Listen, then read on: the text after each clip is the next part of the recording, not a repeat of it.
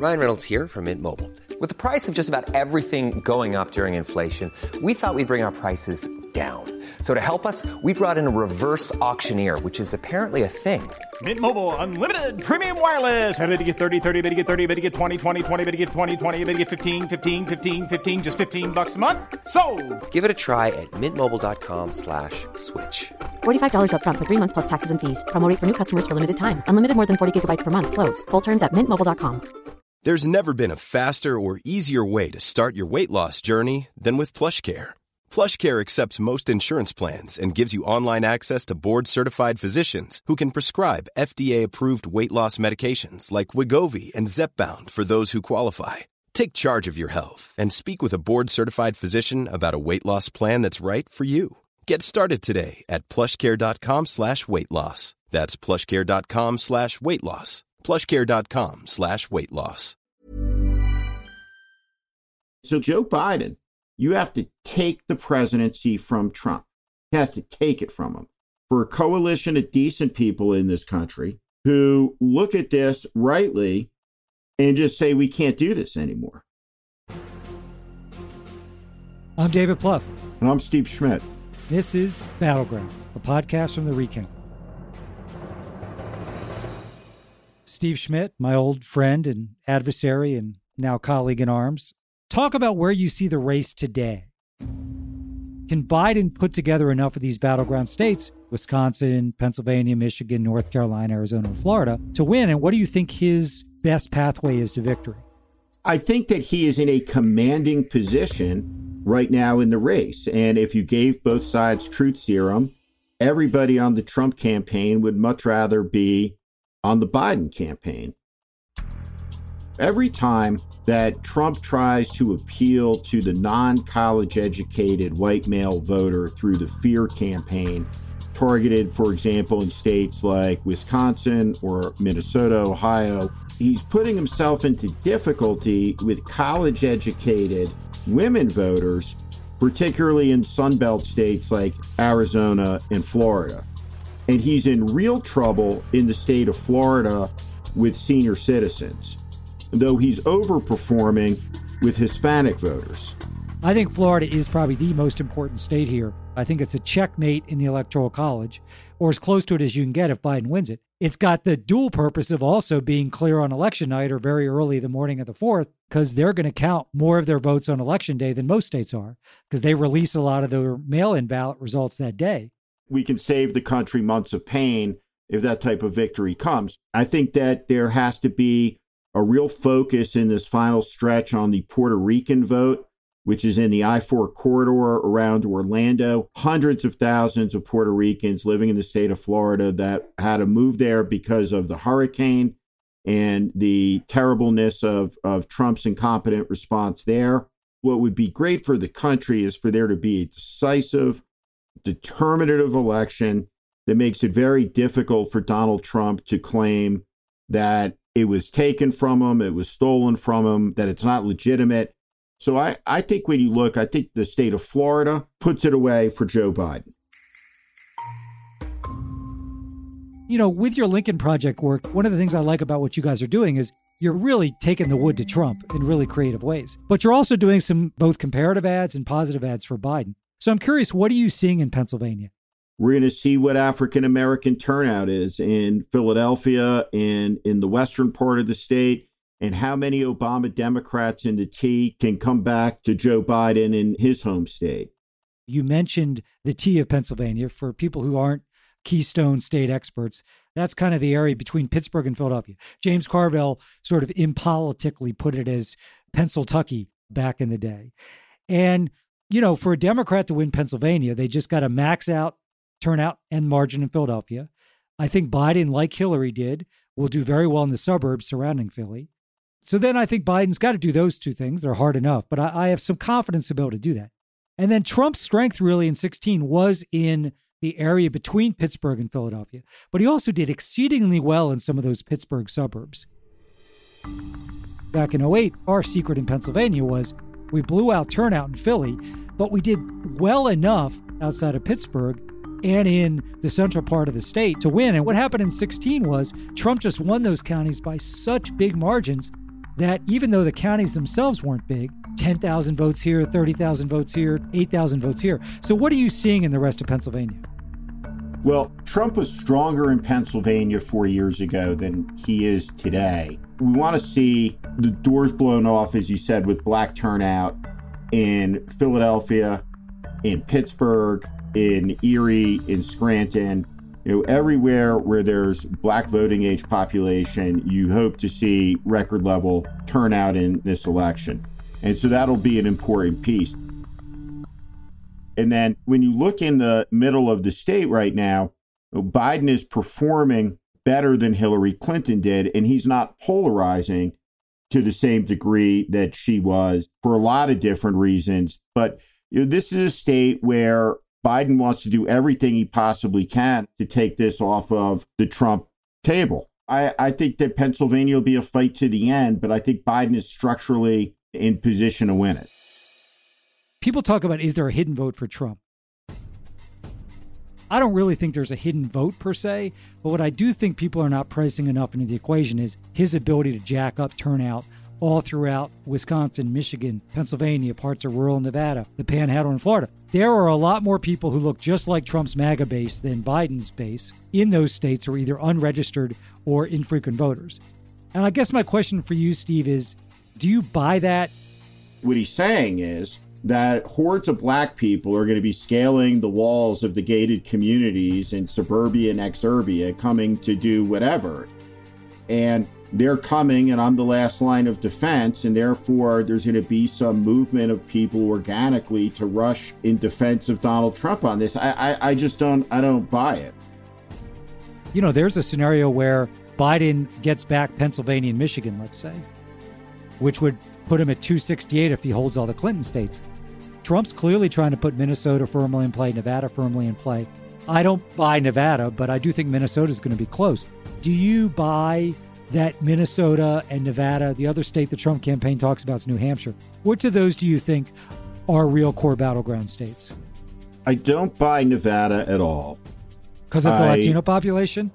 Yeah, for sure. Yeah. I think that he might be able to induce record turnout in Elko County around Reno, in the Carson Valley, but when it gets down into Las Vegas and that part of the state, I don't see how Trump puts that together.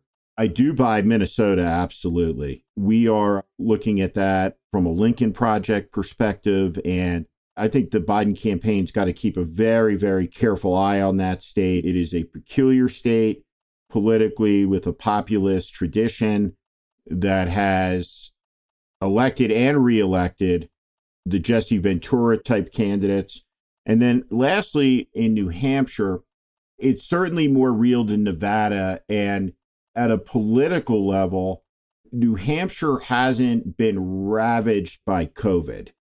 And so I think that the dynamic in New Hampshire may be slightly more favorable towards Trump than it is in some of these other states that we're talking about. Okay, we'll be back after a short message.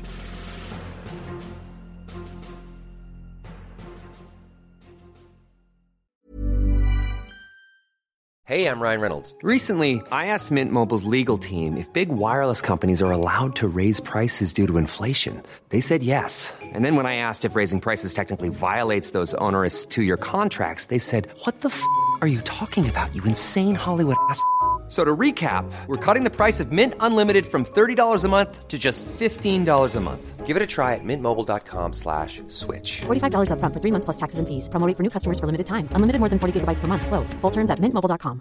When you're ready to pop the question, the last thing you want to do is second-guess the ring. At BlueNile.com, you can design a one-of-a-kind ring with the ease and convenience of shopping online. Choose your diamond and setting. When you find the one, you'll get it delivered right to your door. Go to BlueNile.com and use promo code LISTEN to get $50 off your purchase of $500 or more. That's code LISTEN at BlueNile.com for $50 off your purchase.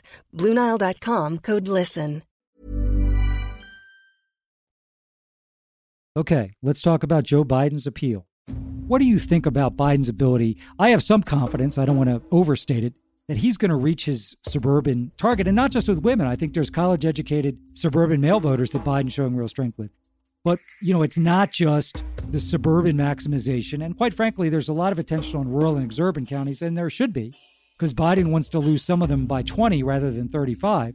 But, he can win back some of these blue-collar counties or expand the margin back to what we historically think is possible. At the beginning of the cycle, I was at a dinner, and I was the only vestigial Republican there. And I got put on the spot, and they said, what was the advice you would give to a Democratic candidate? I thought for a minute, and this is what I said. Imagine there's a building site in Manhattan, and big building going up, 80 stories, hundreds, if not 1,000 people working on it. And first Democratic candidate for president walks by that site, and the people working on it are just invisible to them, as though they're oblivious to it. The second candidate walks by, looks at the people working on it. Some of them are smoking, tattoos, lunch pails, and they say, God, don't want to ever see these people out in East Hampton, and thank God they don't live on the Upper East Side. Third Democratic candidate walks by that site, and what they see is the dignity of labor. They see guts and daring. They see people working 700 feet in the air, welding. They see plumbers and electricians, and they see people doing trades that not in a million years could they do themselves, and they have deep respect for it. And that Democratic Party is the party that John Kennedy would recognize, that Harry Truman would recognize. And that Democratic Party is a party that I think Joe Biden still has a root and soil attachment to. I think it's in the fiber of his bones. I think it's deeply embedded in the DNA of his story, his background, the America that he grew up in. Go back and look at some of the old Ross Perot presentations from the early 1990s when he predicted what the net effect would be on some of these trade deals. And I'm a free trader. We both supported presidents and campaigns that shared those positions on it. But there's a lot of devastation in these towns, a lot of hopelessness. And I think Biden has the ability to see the pain, to talk about how we get out of the mess we're in, but also to confront Trump in a way that these good people that live in these places that have been ignored and not seen for so long, that they see someone who's willing to fight for them. And it's not the con man, it's the good guy who's going to sock the bully in his nose, proverbially in the debates. And I think that's what he's got to do. Yeah. Because certainly it's the case that Donald Trump is no friend of the working man in this country. I agree with that. I mean, I think Biden's got to be tough in these debates. That'll be more important, I think, than any policy pronouncements. But this, to me, is the battleground, that those people who live in blue-collar counties who are undecided come out of that thinking, this guy's for me, and he's tough enough to fight for me. Listen, the Biden appeal to those voters, is real. I mean, I can attest to it. I can't tell you how many meetings I was with him in the Roosevelt Room or the Oval Office where whatever the policy debate was, he'd talk about the nurse and the firefighter and the auto worker. And it wasn't a shtick. He just meant it. I mean, it's kind of the windshield that he sees the world through, honestly, is how does this affect people who work with their hands? And I love the image you talked about, that skyscraper, because I do think, A, that's what more Democrats need to do. And B, I think it is authentic to Biden. Do you think, absent Biden collapsing in the debates, this thing's on sort of a true and narrow course? I think that there are two things that are confused as we discuss politics in this country. And there's a political question and there's a sociological question. And the two get mixed up. The political question is an overwhelming majority of the country knows Trump is incompetent, that he's inept, that he's stoking chaos, they disapprove, and they want him gone. And I think Joe Biden is assembling one of the broadest coalitions in our lifetimes, from Bernie Sanders to disaffected Republicans who believe in Americanism, the ideas and ideals of the country, believe in democracy, and they want him gone. And so that's the political question. The sociological question is, wow, we got 32% of the country at least that is in full thrall to a cult of personality. And this is a country where individualism is an important thing. It's a country that historically has been somewhat immune, not from cults, but from a cult of personality rooting itself into American politics. The Boogaloo Boys, the extremism, the assault on the concept of truth, all of these things are going to have to be dealt with societally, and it's going to take a long time, a lot of years. I mean, there was a story in the paper about German far-right parties marching with banners of Trump. Right. Think about that. It's so revolting. As you talk about where the country is, where the race is, that to me all rings true. And if Biden can land the plane here, I really like where he is. What gives me pause, and you and I have talked about this off mic, the truth is the only state I feel super confident in right now, and I feel confident that I see a win path for Biden in Florida and Arizona and Wisconsin, but it's Michigan, right? And so that would put him at like 248. Like the truth is, you can construct some scenarios where Trump ekes by in some of the other ones. And so that's the only thing that gives me pause right now. I think particularly if Biden in that first debate has a strong performance, maybe we're heading to an election where, Biden can win all the battlegrounds and even the Texases and the Georgias. But, if he doesn't have strong debate performances or the race continues to tighten a little bit, that's what brings me up. But I agree with you. I mean, I think in every battleground state, much less the country, I think north of 50% of the people have decided we can't rehire this guy. He's going to do everything he can to try to make the race about something other than what's about right now, which is Trump, right? And he's out of control. He's out of control with regard to events. There's just chaos everywhere around the campaign, including the fact that bears mentioning is that, and I don't, want to talk about this for a minute. I can't wrap my head around where the money is, right? Where that they could have a cash flow crisis in a campaign that's gone through $800 million. I don't. It's astonishing. Well, let's talk about that because you and I have both run campaigns. And the truth is there's some days you're really dumb strategically and you make bad decisions, but you're always trying to be as cheap as possible, right? Conserve those resources.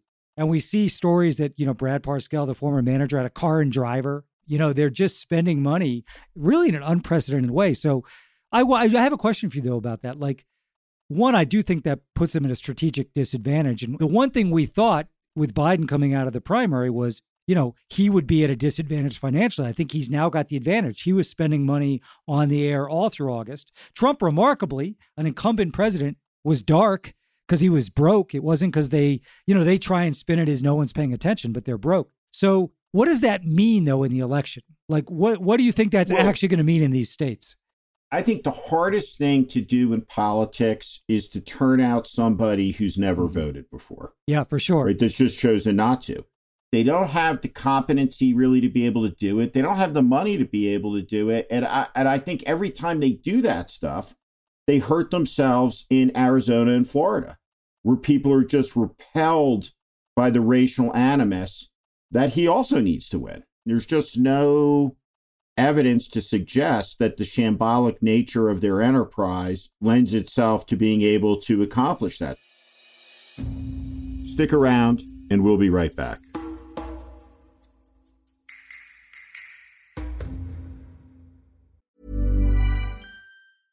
Imagine the softest sheets you've ever felt. Now imagine them getting even softer over time. That's what you'll feel with Boll & Branch's organic cotton sheets. In a recent customer survey, 96% replied that Boll & Branch sheets get softer with every wash. Start getting your best night's sleep in these sheets that get softer and softer for years to come. Try their sheets with a 30-night guarantee. Plus, get 15% off your first order at bollandbranch.com. Code BUTTERY. Exclusions apply. See site for details.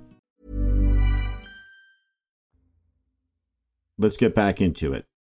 I think Biden should be heading towards a pretty comfortable lead. But when I look at these states, I'm not overly confident in them, I think that's totally fair. The reality is this race is tighter in these states than it is in the broader country. And so Joe Biden, more so than most, he's got to go out there. This is like a heavyweight fight. You have to take the presidency from Trump. He has to take it from him. He has to take it back for a coalition of decent people in this country who look at this rightly and just say, we can't do this anymore. And so like he has to be fierce and good in these debates. And it's all this bullshit too about, right? Oh, you're going to raise expectations high, lower expectations. The stakes are too high. The American experiment is on the line in this election, and we should make no mistake about it. The Republican convention was an extraordinary event. It was unprecedented in the political history of this country. And you look at it through three prisms. The first was the breathtaking lying. Extraordinary. From the opening gavel to the closing gavel. The second was the utter lawlessness of it and Trump's celebration of that at the end. Basically, that nobody can do anything as I break the law repeatedly with the use of taxpayer dollars for political ends. And then lastly was his seizure and perversion of unifying symbols of the American Republic, turning them into partisan totems to express his authority as the leader of the country, of a faction over the whole of the country. In essence, what he was saying was, I am the truth, I am the law, and I am the state. And this is antithetical to every precept, every idea, every ideal of the country. It is fundamentally autocratic. It is illiberal, meaning not consistent with democratic values. The American era that lasted from the end of World War II through Barack Obama's presidency has been brought to its end by Donald Trump and by the COVID tragedy. He knew how dangerous this was. He knew how lethal it was. And what did he do? He sowed misinformation, disinformation, and chaos in this country. Now we have 200,000 dead Americans. And that number will ultimately exceed the total number of casualties in the Second World War, shattered economy, 1 million broken dreams. We have the education of every kid in this country profoundly disrupted. We have every ritual of life disappeared, gone. From birthdays to funerals, bar mitzvahs to first communions, being able to be with a sick parent, that parent being able to see the birth of their grandchild, a tailgate in the fall. It is all ended because of one person. And that person is the fool who is sitting behind the Resolute desk in the Oval Office. And so the country cannot take 4 more years of the historic incompetence and ineptitude, the malice, the division, the dishonesty, the assaults on the rule of law, our institutions, and our essential structures of governance. A cult of personality that is rooted in the identity of an illiberal leader has to be confronted. It can't be confronted passively. And that's what this election's about. All right. Well, that wraps it up for today, Steve. This was a lot of fun, as I knew it would be, and look forward to gabbing with you, over the next 7 weeks and after that. It's going to be a hell of a ride. Good to be with you, David. Thanks, everyone, for joining us for the inaugural episode of Battleground. Next week, we're going to dive deep into the most notorious battleground state, maybe the most important state of 2020, the state of Florida. If you liked the podcast, please rate and review us on the Apple Podcasts app. And please remember to subscribe wherever you get your podcasts. I'm Steve Schmidt. I'm David Plouffe. Aaliyah Jackson and D. Scott Carroll engineered this podcast. Allie Rogers is our associate producer, and Christian Castro Rossell is our executive producer. Battleground is a podcast from The Recount.